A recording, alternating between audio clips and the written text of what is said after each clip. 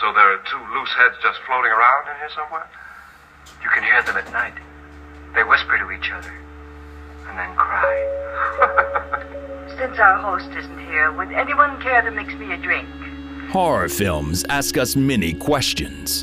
Who will survive and what will be left of them? Who's going to believe a talking head?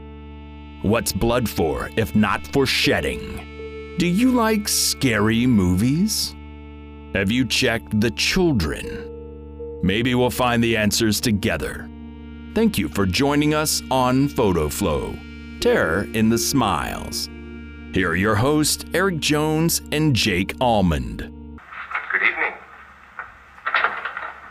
I'm your host. The crazy father figures. Oh yeah, the Stepfather and Shadow. Yes, I kept wanting to say Saboteur, and I was like, that's the wrong Hitchcock movie. Which I haven't watched yet. That came in that box set that I recently got, the 4K set. Oh, I just have the the Blu-ray set, but I did have to pick up Psycho on 4K. Yeah, I had that 4K set, and then that I mainly bought for Psycho, but it did have some other classics like Rear Windows, another favorite of mine. And then I saw this second volume that just came out recently from Universal, and it had none of which I had seen before, like Trouble with Harry and Saboteur and the one we're watching to talk about today, and it had like Marnie, like none of these I've seen. So I'm like, okay, well, here's some Hitchcock stuff I've never seen. I definitely have to check this out. And I think, like, I wasn't aware of the lost Hitchcocks. I think you know more about that than I do. Like, I think Vertigo one of the legendary lost Hitchcocks for a while? When you say, I'm just thinking of like some of his silent stuff. That's the only thing I think of.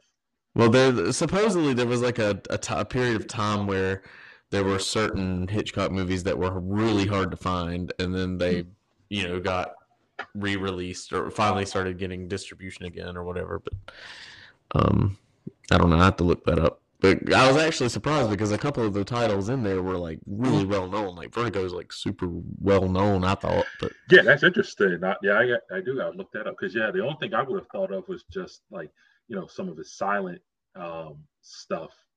May have been obviously lost to time and all that. Unless it was a case like like Psycho, how they restored like the few seconds. I love how they describe that. They'd be like the never before seen unrated version that Hitchcock originally presented, and it's really just like a few seconds. It is an interesting few seconds, but it is ultimately just. I kind of like it though. I kind of like that we got like a slightly more visceral cut of Psycho, which is already more visceral than his other movies in some ways, or more taboo.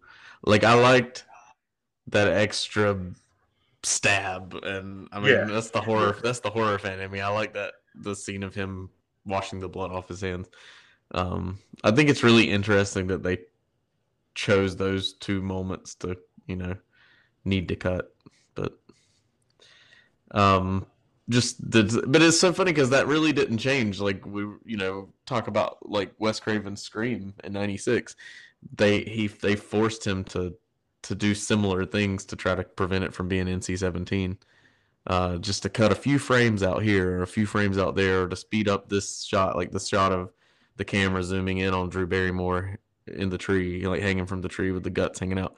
Like he had to speed that up.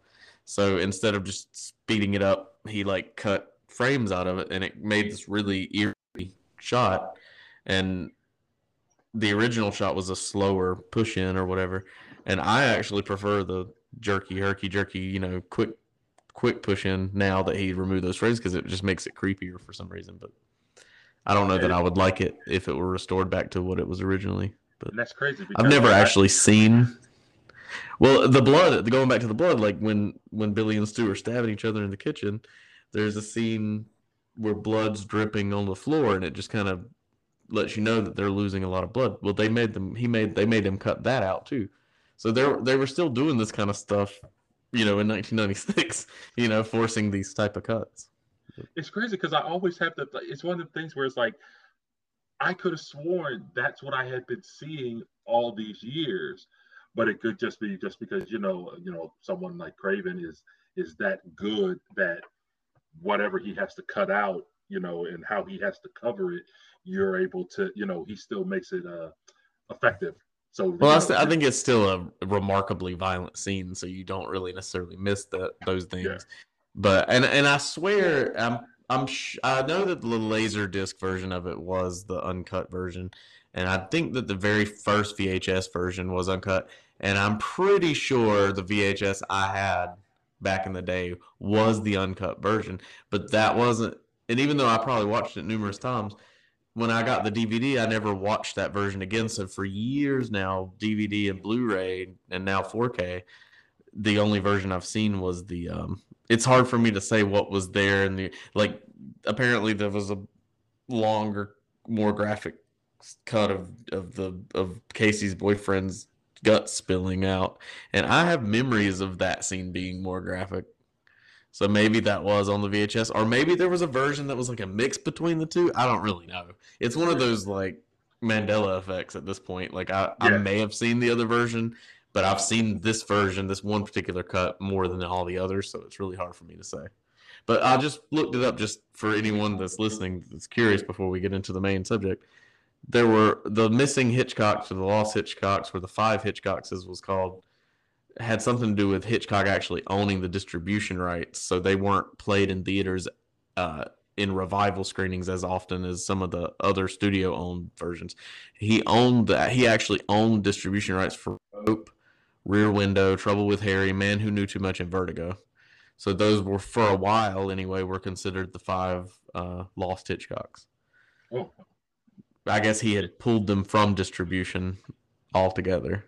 Which is interesting because we did cover Rope, and that is now one of my favorites, and I had never seen it before until not long before we covered it, and Rear Window is one of my favorites too. Vertigo is one of those movies I have to watch again. Like, it's very beautiful, it's very well shot, but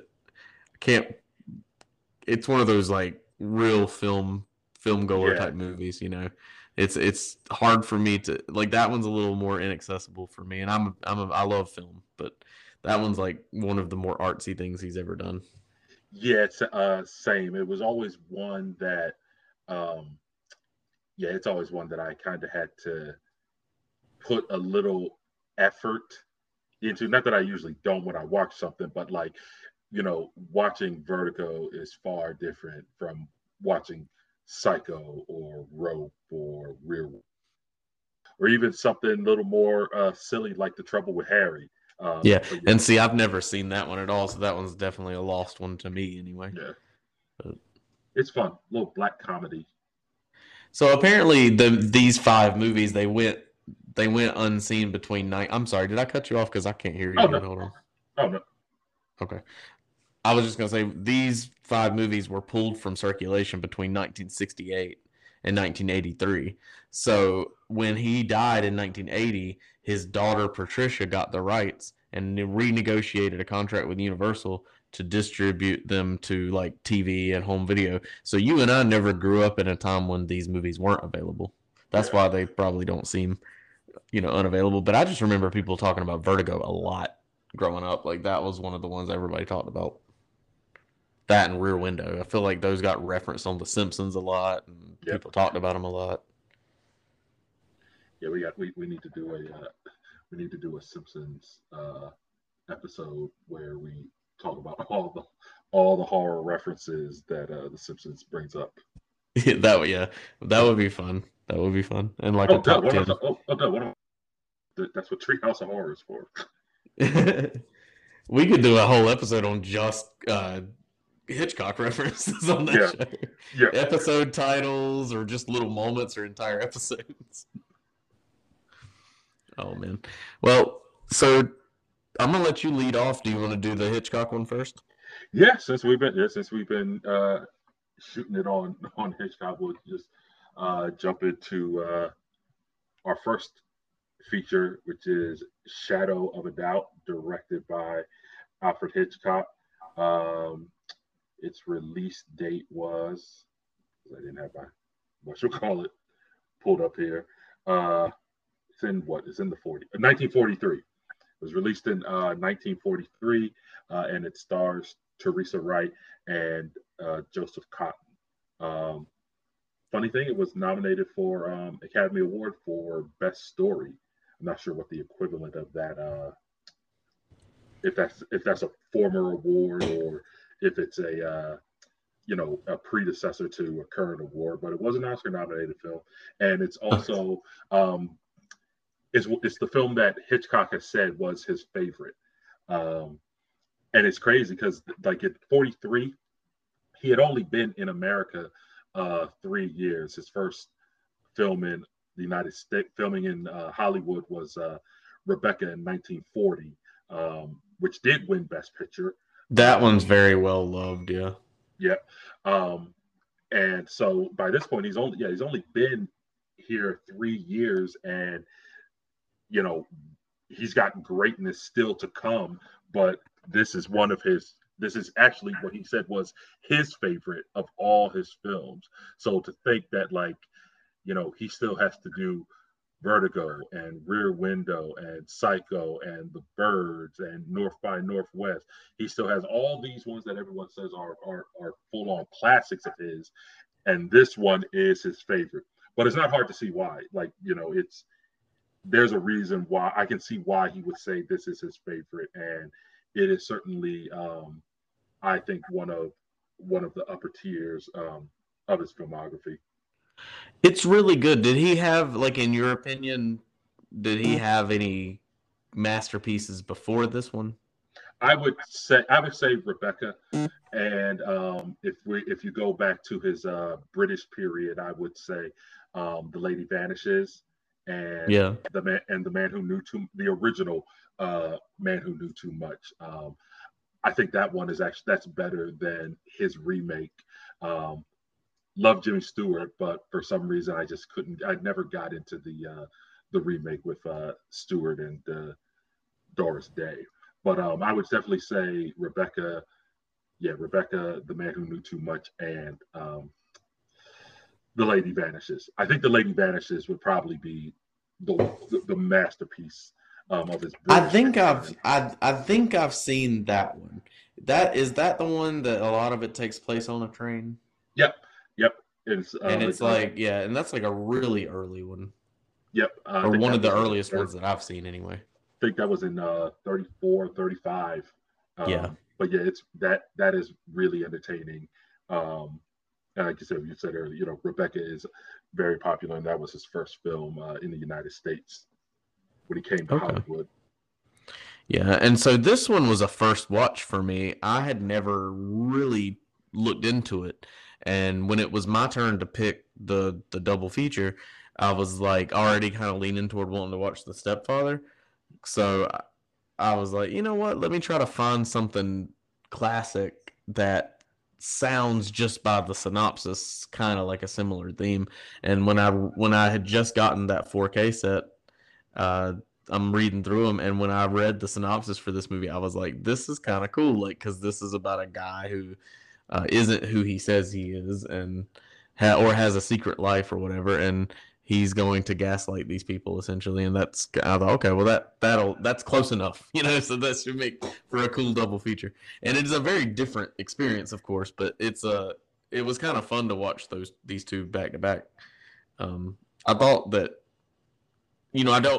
I feel like I've done it an injustice because we watched these with the intention of talking about them a few days later at most, and I have now gone 2 weeks since I've watched it or more, and I really should have watched it again, but just because it takes me sometimes a couple viewings for things to sink in enough to really feel confident talking about it, but I really did enjoy it quite a bit. What was your first time watching it? First time I watched it was years ago, even long before I got married. Turner Classic Movies, TCM, had a Hitchcock marathon on, and that was kind of when I was just out of college and had a job and had my own money. So I was like, all right, let me start building up my movie collection. But at the time, there wasn't really the Hitchcock DVD sets at that time were kind of out of print or like on their way out of print. And that they had this marathon on. So they were showing, everything that and some stuff that I had never heard of. And I had never heard of Shadow of a Doubt. So I had at the time I used to have a DVD burner, and so I recorded them. Just like how we used to record on the VCR. I recorded it, put about 2 or 3 movies on a DVD, and built my own little Hitchcock box set. And I remember specifically, I put that on a disc with Marnie and Rebecca. That was just because no particular reason. They were just the 3 that were back to back. I remember it was on a Saturday or a Sunday, and I was pretty much in the entire day watching. But that was my first time seeing it, and I thought it took me a minute before because I think it is a bit of I think it's a bit of a slow burn early on. But I won't say necessarily the reveal, but once Charlotte, the niece played by Teresa Wright, once it's revealed to her that her uncle Charlie, played by Joseph Cotton, may be this man who's been killing these married women. That's when it sort of ramps up. Yeah, which is very interesting because I didn't actually realize that was what his whole deal was. So that made it tie even more into Stepfather than I expected it to. I just thought, because the beginning, correct me if I'm wrong, but like the first 30 minutes or 20, 30 minutes feels like it's kind of like a spy movie or something.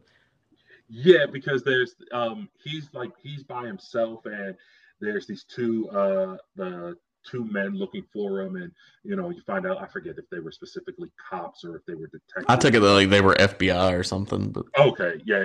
But the FBI didn't even exist yet. I don't guess. Like I'm not sure when they started to fight the mob or whatever, right? Or maybe they did start in the Prohibition era, I guess, to take down organized crime. Like I don't know, shit. But I just don't think the FBI was what we think of it as until the 50s. Like yeah.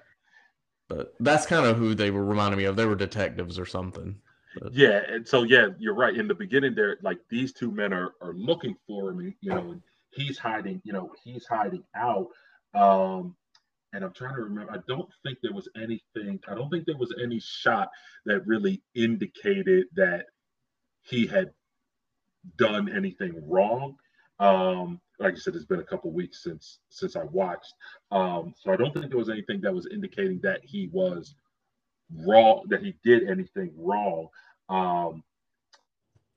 And so well, he was acting shady. There was obviously but like we didn't know what was up with it. So when it actually was revealed that he was as bad as he is, I was like, okay, this actually works so damn well. It's just a different approach to the material.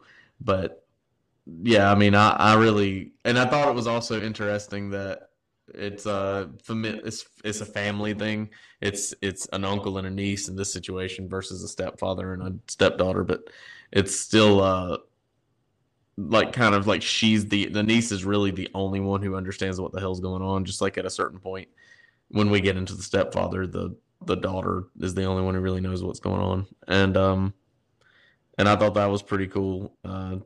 It's a little creepy in some of the scene, like it's very uncomfortable at times.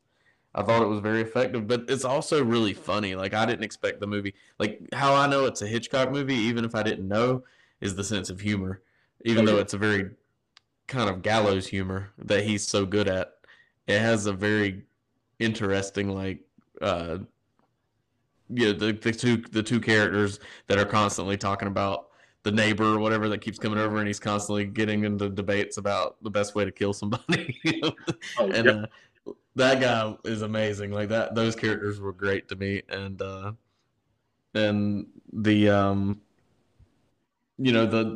the little girl. Like there's always great kid. Like Hitchcock always has these great. He never treats children like nuisances in a movie. They're always like they always have the best lines and the best little takeaway, best little comments and stuff. Yeah, and the funny thing about that, you mentioned, Charlie's father, um, played by Henry Travers, who actually is making a return visit to our show. We discussed the 1933 Invisible Man, where he played the father of the Invisible Man's fiance. So, Oh, okay. He seemed familiar. I know I've seen him in other movies besides those two, but yeah, he's definitely somebody that pops up a lot in movies from this era. Um, I was like, I really need to IMDb these people while I'm watching because I'm always like, man, I know I've seen this guy in something else, but yeah, he's fantastic in the movie. He and the guy who plays the neighbor, probably my favorite two performances because every time they were having one of these arguments about how to kill each other, it was like, my God, this is crazy for a movie from 1944 or and three or whatever. the neighbor is played by Hume Cronin, who um, he stars in another Hitchcock film, Lifeboat, which I believe came after Shadow of a Doubt. Sorry about that, man. I think it Yeah, I might was have been just my fault that was the problem there. yeah, I was hearing you. I was hearing you just fine, and then it just out of nowhere it just dropped. Yeah, All right. No, I was just saying that I thought that overall, you know, I mean, to me, just in terms of like, I'm trying to think of like out of the all, just judging it because I don't know. Hitchcock is one of those people that when you're watching a Hitchcock movie, at least this is how I am. Some movies are kind of just classics, and maybe that director never did anything else that great. Well, with Hitchcock, it's like there's such a personality to his films that it's like I'm going to a Hitchcock movie to see a Hitchcock movie, and that's not to say that you can't separate it and judge each movie on its own because you can. But one of the things that's exciting is I can put Hitchcock's movies together on a shelf and I know I'm going for a certain type of experience. And I'm sure he has some movies that are a little harder to see as we've got to know him in especially it seems like his later films when he had more creative control, he really developed his own style and his own personality that came through in the films. So if you're looking at it like that, uh, this this is one of the first times one of the earliest films of his that I've seen on if I was going to look at them chronologically of when they came out that I could really tell I was watching Hitchcock do his thing. And it kind of like watching and I know he didn't write all of them, but or I don't know if he wrote any of them, but the Hitchcock Presents, like he was the host and kind of doing all the wraparounds, and there's so much of his personality on, or at least his persona on that show, and sometimes you could feel that coming through on some of my favorite movies of his, like Rear Window is him. Like that movie, I can just his personality and his sense of humor and his hang ups and what he thinks is you know dangerous to put on screen. He's playing with a lot of different things there. And when he does that, I think that's when he's at his best. And I can kind of see a little bit of that peeking through here. And without going through his filmography from the earliest movie I can get my hands on to the last, I can't really say like chart that journey, but I can at least feel a lot of his humor coming through here, and I've really enjoyed it for that reason alone. I think it's a well constructed film, um, and it has like it gets like as the stakes get higher and higher, like the scene where he traps her in the garage with the car running and everything. Um, that's just classic scary movie stuff. And I thought that whole scene played out really well. All the way up, like I was talking about the ending right before the phone cut off. I really liked the ending because I didn't expect it to be that intense and almost like an action movie climax versus what I would expect from a movie from 1943. And so yeah, I mean, this was a fun watch for me. So it was like this one to me was worth the price of admission alone for the box set that I got, because I mean I got it for a good deal, and I'm like, this was a cool movie. I might not have ever chose to watch. I mean, other than that, I have the box set, so I'm going to watch them. I mean, I do eventually want to see all the Hitchcocks I can, but I guess what I'm saying is I wouldn't have necessarily picked this movie out that week if not for this show, and so this was a surprise to me, like how much I really did enjoy it. Yeah, it's certainly like I said, it's certainly worthy of a Hitchcock canon, and you were talking about like with the finale, just and like you said, it's amazing how sort of like visceral Hitchcock could make something even in an era where you couldn't show things like that. Like for example, you know, at the end, Charlie and Uncle Charlie are, they're fighting on a train, um, and Hitchcock will go, hit trains. He loves trains, and you'll see a lot of stuff happen in trains in a few of his films.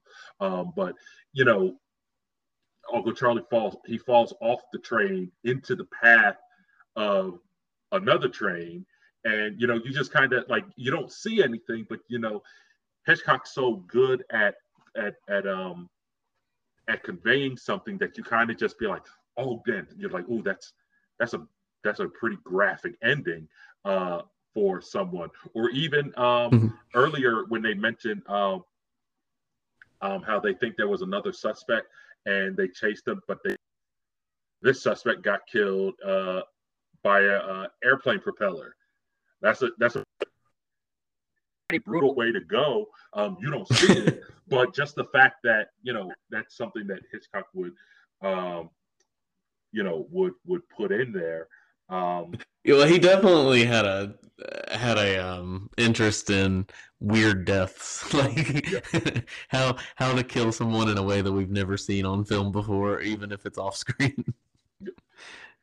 And the crazy thing is, like, there's not even really too many scenes of like the cat and mouse between Charlie and Uncle Charlie, but what there is there, Hitchcock tightens the suspense. He sets her up to fall down some stairs, and Oh yeah. and then you mentioned the locking her in the garage with the car running so that the exhaust fumes. Well, yeah. Well, it gets much more sinister as it goes. Like I think that some of my favorite scene in the movie that's not the ones mentioned was the newspaper scene. Oh yeah, when he's to the library. Yeah. Like that to me was like really good suspense movie stuff. That he's trying his best to keep the kids from knowing his secret or whatever. So, and when Charlie walks in the room, it's I don't know, that isn't that the moment where he kind of realizes like he's gonna have to get rid of her at some point. I can't remember. I might be conflated. because when he arrived, he was giving gifts, and he gave Charlie, I forgot if it was a bracelet or a ring or something, but the ring or the piece of jewelry, whatever it was, had the initials of someone who was reported missing or dead or whatever in the newspapers. Yeah, which is playing around with stuff that wasn't even taught to like the way he. I mean, and I guess Charlie is a serial killer, and that wasn't even a term that was around in 1943. So it's and the fact that he took mementos from his victims, and the fact that he, it's interesting because that wasn't even something that law enforcement even studied or even talked about. They typically, like, somebody like this could have totally got away with crimes like these back then a lot easier because communication between police departments, there was really, even federal police didn't really investigate things like this. So this sort of thing actually is plausible and did happen. I'm sure there were people that totally got away with doing things like this. So it's I mean, it's interesting. It's funny how much awareness whoever comes, I mean, like when you see something like this in a movie from 1943 and you're like, the cops weren't even looking for stuff like this. So did people that were watching this at the time even, were they aware of how plausible this was, or was this just pure movie fantasy at the time? Because it kind of blew my mind. Like his MO and his motivations were more realistic than what I was expecting for a movie from the time that it came out. And I could see, I could almost see that because, at the end, after he's killed, run over by the train, we cut to his funeral and the town is celebrating him, but Charlie chooses to keep his crime secret. I'm guessing so that his memory isn't tarnished or whatever. Interesting choice. But I mean, you can see that by the time we get to like Psycho, that that's actually kind of interesting because in that time there was always the thing of the criminal must get what they deserve, and I guess they say that he got what he deserved by his death. But interesting, the story then goes to cover up his crime, essentially. I just think that's interesting. So no, I feel like that was more, especially so with like gangsters and stuff. Like if you were a gangster, we had to make sure that got punished on screen. But I don't know, I would have to like really take a deep dive into that period and when it comes to this type of subject matter. But I could see that a case where maybe at this time in 1943, maybe they didn't know what this could mean. That this sort of thing, like you said, is plausible. Maybe they did think it was just I mean, I would almost feel like they probably pulled some things from actual headlines, but they just didn't think of.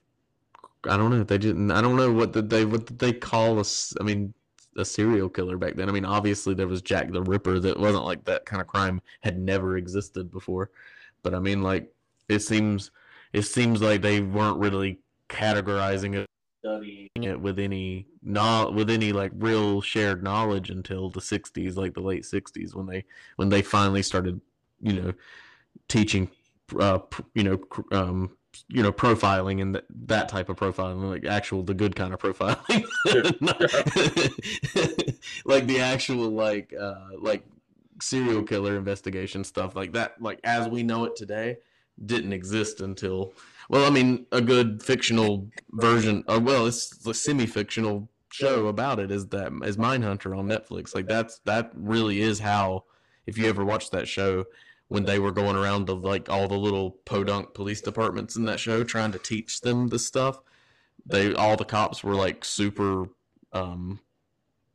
they were super resistant toward learning about it because they just thought it was all a bunch of bullshit, and it probably prevented a lot of crimes from getting solved because of that, because they just wanted to look at each crime as an individual thing and not connected in any type of way, or think that it's possible that somebody could be going from town to town to town. I mean, you had other cases, of course, famous cases, that I just don't think that the police department had the interest or wherewithal to solve those type of crimes. So this kind of thing is just not, it's not the movie that I expected, because I really did think I was watching a spy movie, and then it turned into something more sinister even. But so it definitely took me by surprise, but in a good way. Like I liked it a lot. I mean, I do think that he borrows from certain spy movie tropes in the film, but I think that he does something kind of different here, and so I appreciated that watching it. So here is something that I did just look up. So the project began when the head of David Selznick's story department, Margaret McDonald, told Hitchcock that her husband had an interesting idea for a novel, and she thought that his idea for a novel would make a good movie. So the idea was called Uncle Charlie, and it was based on the true story of Earl Nelson, a serial killer of the late 1920s known as the Gorilla Man. And Wow. says he was the first, or he's considered to be the first known serial sex murderer of the 20th century, and See, kid, you victims can were do anything you want if you put your mind to it. his victims were mostly landladies, and he would approach them on the pretext of renting a room. And that's interesting because the movie starts out with a lot of banter between him and his landlady. Yeah. Hmm. Yeah, and you know what? And it does do good because she's so nice to him, and you kind of get and like you said, he's acting so shady already, because who takes a nap in a full suit? I just thought men dressed better back then. I didn't even question it. Yeah, I was just like, he's got the shades open in a full suit laying on the bed. I think he had his shoes on too. Yeah, he was ready to get out of there with his go bag if he needed to, if the cops came in. Yeah, so that's okay. So there is a true. I mean, we all know the the sort of the basis for Psycho with Ed Gein, and we know that that story plays into a lot of movies, not just and that that was a little more recent. Yeah. I think it's really fascinating when you go back and realize, okay, we only know about a few notorious serial killers, but when you actually like start looking into it, there's like a ton of unsolved. It is unsettling when you realize what some people have gotten away with, and I think it is not that people don't still get away with stuff, but I think it is. I think that they were just able to get away with it back in the 20s and back in the 1800s and whenever, because there was just nobody that was even considering that type of crime. Like it was beyond the ability for most people to even want to think about it. So, and the cops certainly didn't know how to solve it, and it's crazy to me that it took them that long. But yeah, that's interesting that it was based on a true story. I mean, I just thought, every time there's a new century or a new decade, somebody could be the first to do something. That's all I'm saying. Yeah. So hopefully it's something good, not horrible. So but yeah, good movie, man. Like I really enjoyed it, and we're gonna have to keep bringing in like these because Rope was kind of a new and now a super favorite for me, like one I'll revisit many times. So I'm gonna have to keep peppering in these like Hitchcock movies that I've never seen anytime that they're relevant to the show. So we definitely got to do more. We'll just jump into the Stepfather, man. I want to know, like, I had seen this movie. I remember people talking about the Stepfather growing up, and I remember seeing the three. There were three of them when I was a kid that at the video store, and I remember seeing the covers. And I think I saw parts of this movie on television when I was a kid, but I really was kind of surprised. Like I thought I had seen more of it, or at least remembered more of it. But watching it again for the show, I was actually kind of surprised by how much I had forgotten about it, which was nice because I got to really enjoy it. But what was your preconception of this movie before you saw it? Like, what kind of movie were you thinking you were getting into?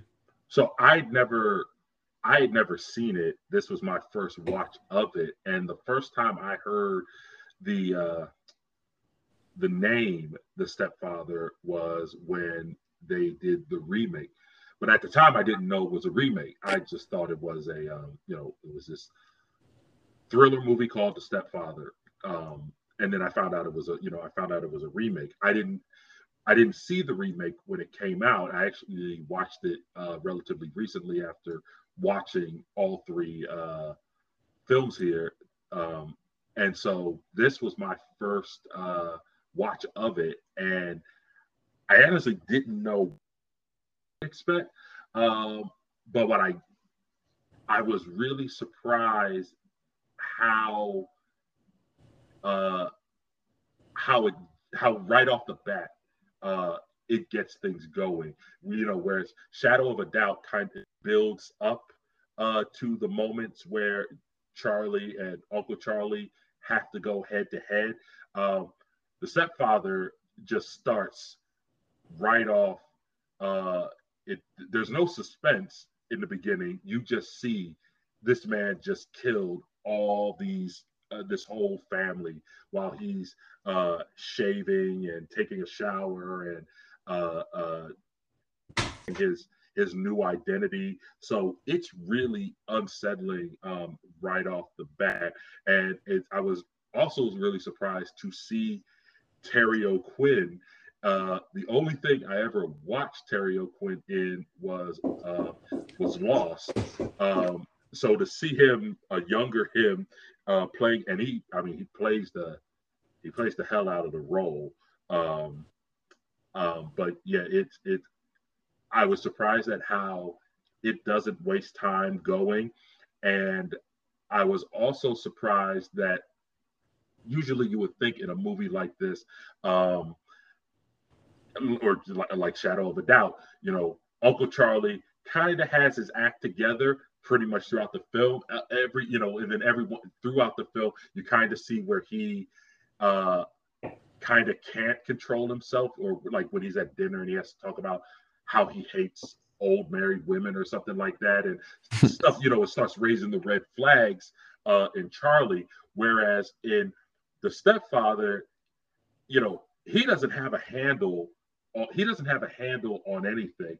Right. He's pretty much losing it from the beginning. He's done this so many times that he has no idea. He can't keep track of what he's done, and it builds up to like that. You see that. I think there's like one early moment where he says like his daughter's name, and I think the stepdaughter, she's like, you didn't say that or something. But that there's that great moment where he's in the kitchen with his wife, and he's like, he's breaking down, and then he just goes, "Who am I again?" Oh my God, I love that scene so much. That's a great moment. And like I said, I'm used to seeing these types of characters have it together while people piece out who they are around it. And he's breaking down from the beginning. And I think it's good. And it's not, the movie itself is like 90 minutes, and it really doesn't waste any of it. Yeah. Well, one of the things that I thought was interesting about it too was that it is all, especially after you told me that Shadow of a Doubt was based on a true story, but apparently Stepfather is also based on a true story, and like with most movies that with this subject matter that are based on true stories, sometimes the true story is actually more disturbing than the movie version. But there is a true story. But I also thought what made it so interesting about the Stepfather specifically was that it captured, like you said, almost the final, like right before a serial killer typically gets caught is not unusual, especially in some of the more famous cases, for them to get really sloppy and to get really careless, or to, if they had some type of like secret life, like some of them did, like the few of them that actually had a family and stuff, and had their family and friends fooled, or lived in a neighborhood and were well respected, like what's the guy, the guy who dressed like a clown sometimes, that dude in Chicago. Yeah. He was well respected in the neighborhood, and had a lot of his victims were kids that he hired through his construction company and stuff like that. And he had people fooled, and it wasn't until the cops started. I mean, he even had people in power fooled, some powerful people in Chicago, like that had political connections and stuff.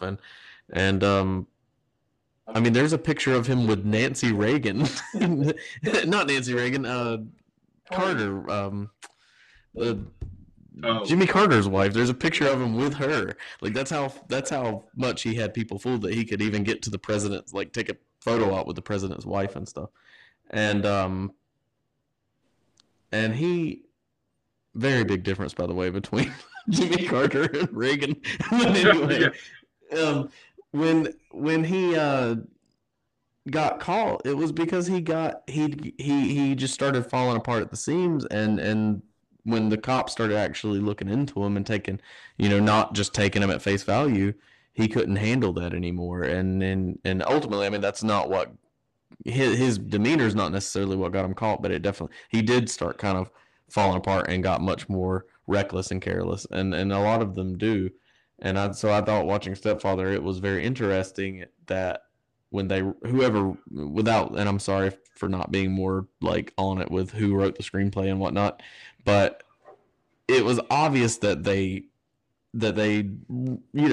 based it in reality enough that it made it really interesting.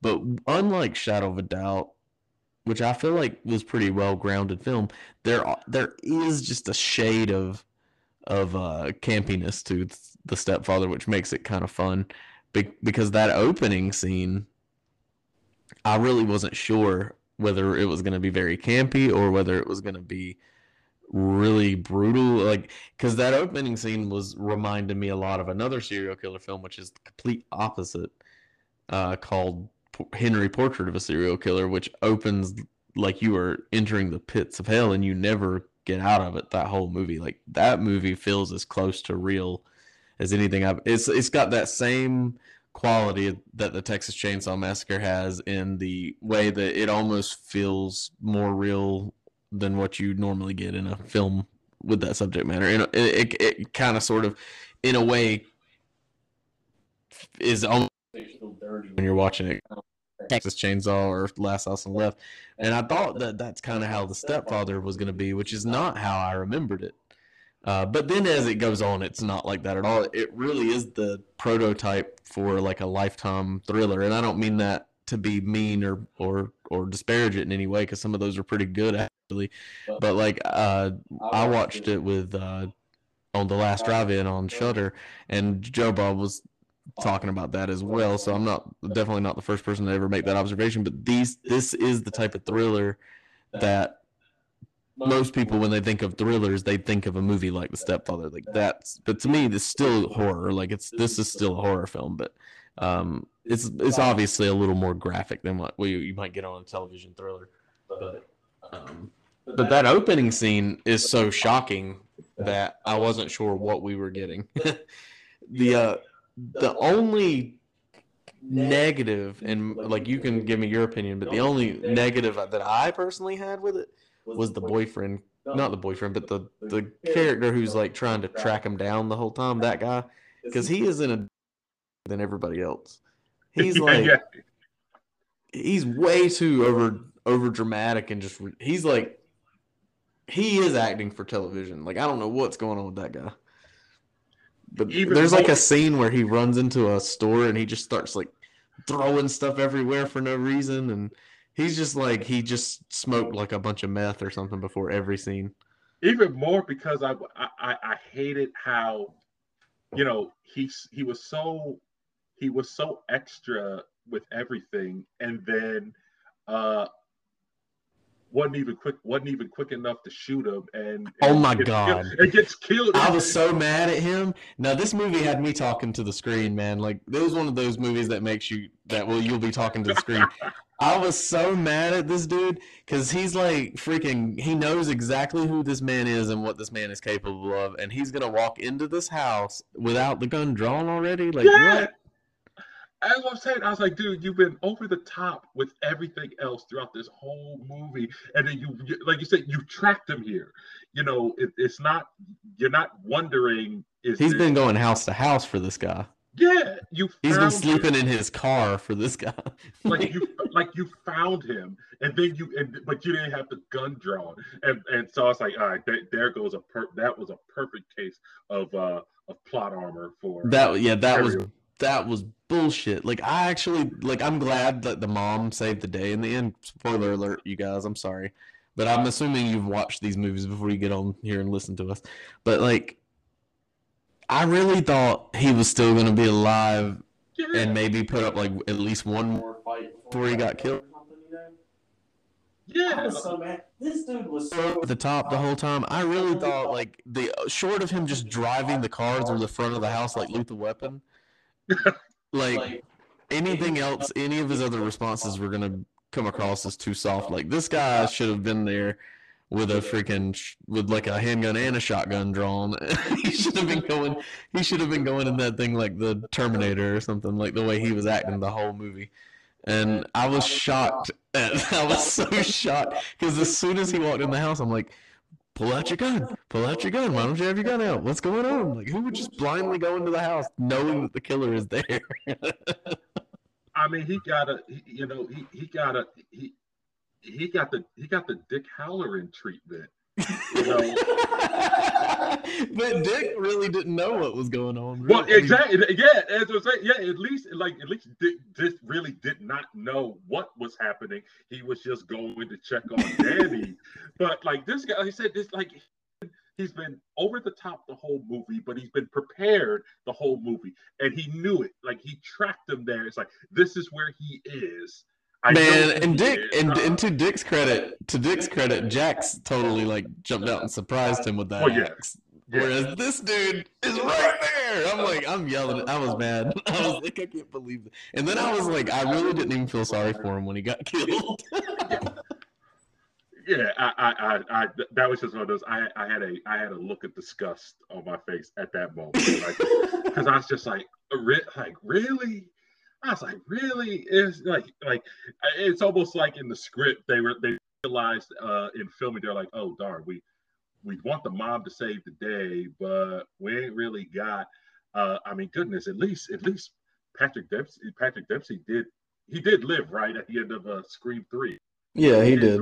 Yeah. So he did survive at least. I mean, and I'm pretty sure he entered the house with the gun drawn. I'd have to go back and look at it again. But yeah, because that was about the most. That's the closest reference I could think of. But I was like, he survived, but he was prepared. I just don't know how they had this man walk in there. Well, Dempsey, to his credit, was like not. Which I know that the idea was that he was frantic and that he hadn't been sleeping and he had been, or sleeping very little and he had been tracking. Like, I get that, but his performance was like kind of silly and I could have done without that character, but everything else was really good. Like, I really enjoyed it. Heather's personal view on it. Well, she was originally wanting to do this episode with us, but it just didn't work out. But her personal view on it was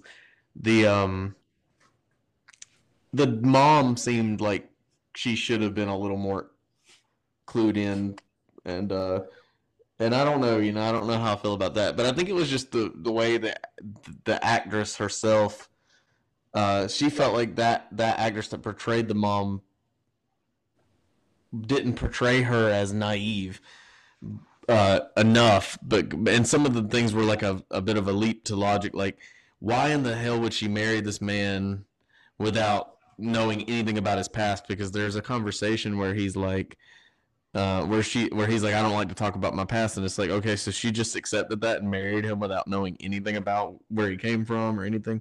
And I was like, yeah, I don't know. It's hard to say. Like, I don't know. Maybe at that point in their lives, they just wanted a fresh start or whatever. But that did seem kind of like, why in the hell would you ever put yourself in that situation? Yeah, see, my thing was just, I didn't think of that specifically, even though he did say that, but I didn't think of that specifically. I was up there. My thing was just kind of, it was a red flag to me at how he keeps pushing this traditional family thing. And he just keeps saying, it's like we got to be a family, and we have to be the family, and there's nothing wrong with the traditional family. And I'm just like, that would be a red flag. Now, what kept getting to me was, and not just in this film, but in the sequels as well, this character, I don't know how this man scores with women so easily. The man has no sort of charisma whatsoever. I was like, how on earth is this man scoring so easily? Easy. That's what was killing me the whole time. I haven't seen the sequels yet. I'm gonna have to watch them. I've heard the second one. Yeah, it's good.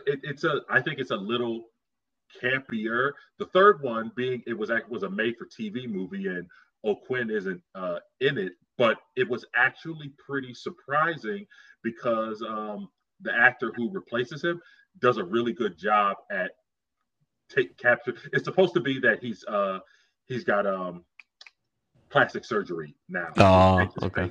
But the guy that plays him does a very good job at especially with his vocal inflections of portraying that he's the same character that O'Quinn was playing in the first two.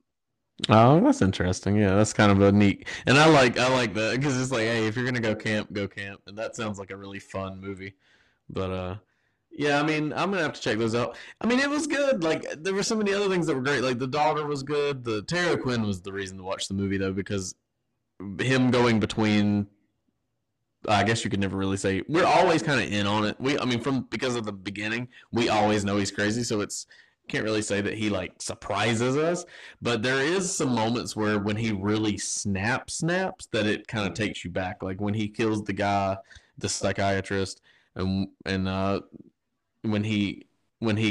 course when he snaps and that scene where he's like, "Who am I here?" and he hits the wife with the phone and everything like that. That whole climax, like the whole chase up the stairs and all that stuff was really well staged. Like I was on the edge of my seat. So even though I'm yelling at idiot who gets himself killed, like everything after that was like one of the coolest. Like I love that kind of stuff. Like that type of like climactic. It was kind of like a Scream movie or something. The way it all just went crazy at the end, and I love that kind of stuff. But so it was right up my alley. Like I enjoyed it quite a bit. I had just forgotten so many things, so many great things. But there are some really wonderful moments with Terry O'Quinn when he's by himself in the movie and he's kind of ranting and raving or talking to himself, and that stuff that was creepy and cool. Like I liked how upsetting that some of that stuff felt, and I thought they captured that really well. So the scene where they're at the barbecue and he's in the basement and he's just ranting and she walks in on it and then he realizes she's standing there. Like I was another moment where I was talking to my TV because I was like, "Get out of there before he sees you! Get out of there before he sees you!" But yeah, good stuff, man. I liked it a lot. Yeah, I definitely would. I would definitely recommend it for our listeners if you want to check it out. At least at the time when I watched it a couple weeks ago, the first two movies were on Peacock, and the third is on Tubi. So if you want to check them out, I believe they're all still on those respective services. That's cool. Yeah. Okay, that's good to know. I didn't know that about the second and third one, so I shall check those out myself. It's a funny thing about the about our least favorite character. He's almost like if Dr. Loomis let Michael get the jump on him. Yeah, right? That's it. He is kind of the Loomis character. You're right. Except for, like you say, Loomis went in there with gun drawn, ready to shoot the motherfucker because he knew he was in there. Oh, yeah. The second those kids come running out of the house, Loomis knows, okay, Michael's in there, and he pulls his gun. Yeah, Loomis doesn't get because Loomis went in there and just Loomis wanted to blow him away and make sure that was the end of that. Loomis, which was one of my favorite aspects of the Halloween Kills was the little bit of backstory they gave to that which was why Loomis was, because he had initially wanted to not kill Michael, and no, he wanted to shoot Michael. I'm sorry, he wanted to kill Michael when they supposedly arrested him at the end of the movie, and that was like the thing about what's his name's character in the new Halloween movies. I'm sorry, Loomis did absolutely want to kill Michael. Yeah, Loomis is kind of like the Van Helsing. He knows what's going on and he knows how to defeat him, but nobody will listen to him, or maybe people just don't act quick enough, or don't believe the same way he does. Whereas, and then in a way, this idiot and the stepfather is like that too, but he's just like much more inept. Or maybe he just didn't get enough sleep in that car. I don't really know, but yeah. Yeah, it was just a hell of a it was just a hell of a way to go. I don't like. I mean, and I'm not one that gets on about like character decisions, but like the minute I was just like, you walked in there and you didn't have the gun already drawn. Yeah, I mean that's some typical horror movie stuff, but like not like if that. not if you were the character, and or if you were the Van Helsing, you don't. That's not. That should happen if you're the naive character who doesn't really know what's Yeah. going on. That's fine, but if you're the Van Helsing, man, you got to go in there ready to stake the motherfucker in the heart. Like, Yeah. there's none of this. Like, I mean, I don't know about you, man, but I'm not running into a house with a killer not prepared. I'm not running in there just like, you know, barehanded. Like I said, I would drive the car through the front of the house before I do that. Or I'll walk up in there like Arnold in Commando or Predator. Yeah, I'm just like, yeah. I love, going back to Scream 3. Sydney goes in there and she's not only prepared, but she's even prepared for, like one of my favorite moments in Scream. They're probably the best moment in the movie is when he shoots her and she's got her vest on or whatever, and she gets up with the because he's made her throw the gun away, and then, but she's got another gun on her ankle in her ankle holster, and she stands up and is like, "It's your turn to scream, asshole." Like that's one of my favorite. It's an action movie moment for sure. But we've already established it by that point that she's Linda Hamilton. It's her Linda Hamilton moment or whatever. But yeah, I mean, I love that. I mean, they do it even better in the fifth one when her and Gail are walking up to the house. But yeah, it's great. But yeah, I mean, this guy was a joke, man. He just, if we're ranking characters like that, he's definitely going to be not on the top 10. So, but yeah, I enjoyed it, man. It was a fun movie. I love this double feature. Like, it was funny because I was basing it off just a brief synopsis, and it's crazy to me how well it lined up. So that was I'd have never thought of these two specific, like, for I could have suggested Shadow of a Doubt, but I never would have thought of the theme. I would just been it just because of how it is as a thriller, but I'd have never thought of it on the theme of the terrible father figure. Yeah, it's kind of fun. I like it when it works out that way, and it was just a total fluke that it worked out that well. But it's still wildly different movies in wildly different experiences depending on what you're going for. But definitely would recommend either one of them or both. It would make for a fun movie night if anybody wants to try it. How likely are you to revisit either of these or both? Shadow of Doubt one because I'm a Hitchcock.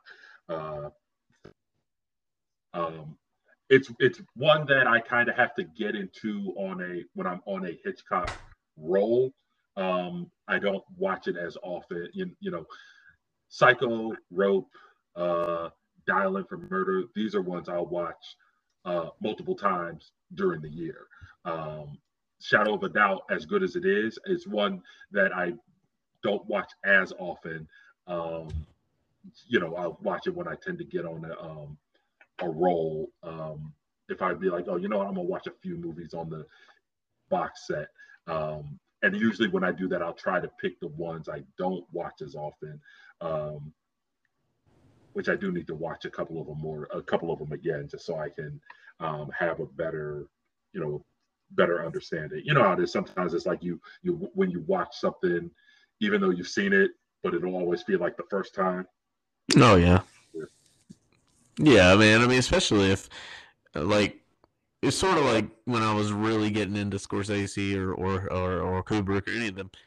Some of the earlier ones before they really the directors that we came to know, I probably only watched those once, 10, 15, 20 years ago in some cases.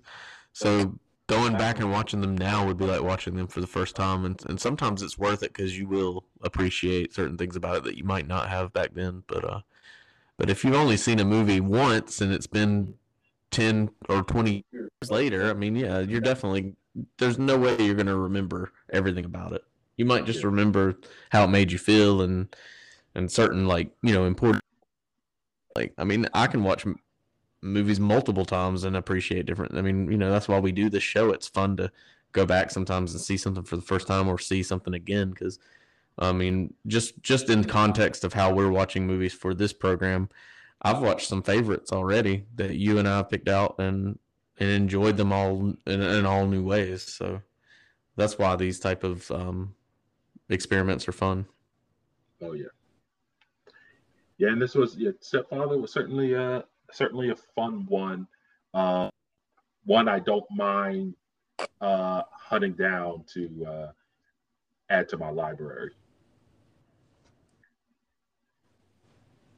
Well, I was excited that you and Jessica liked Stepfather as much as you did, because I feel like that was kind of what I was hoping, that you would enjoy this, because I feel like I picked out some rather hard to digest movies. But at the same time, that's kind of the fun of the show, to mix it up, to do some you know, you and I get to each pick from our own personal tastes or whatever. So and sometimes we're picking stuff that we just wanted to see that we haven't seen yet. So but yeah, it's been fun, man. So you get the next pick. Podcast Ask Us Many Questions. Who will listen and who will return next week? Who will take the time to rate and review? Check for a new episode of Photo Flow every week. Find us on Facebook and Twitter at PhotoFlow Terror and Instagram on PhotoFlow_Terror. Thank you for listening to Photo Flow. We'll find the terror in the smiles.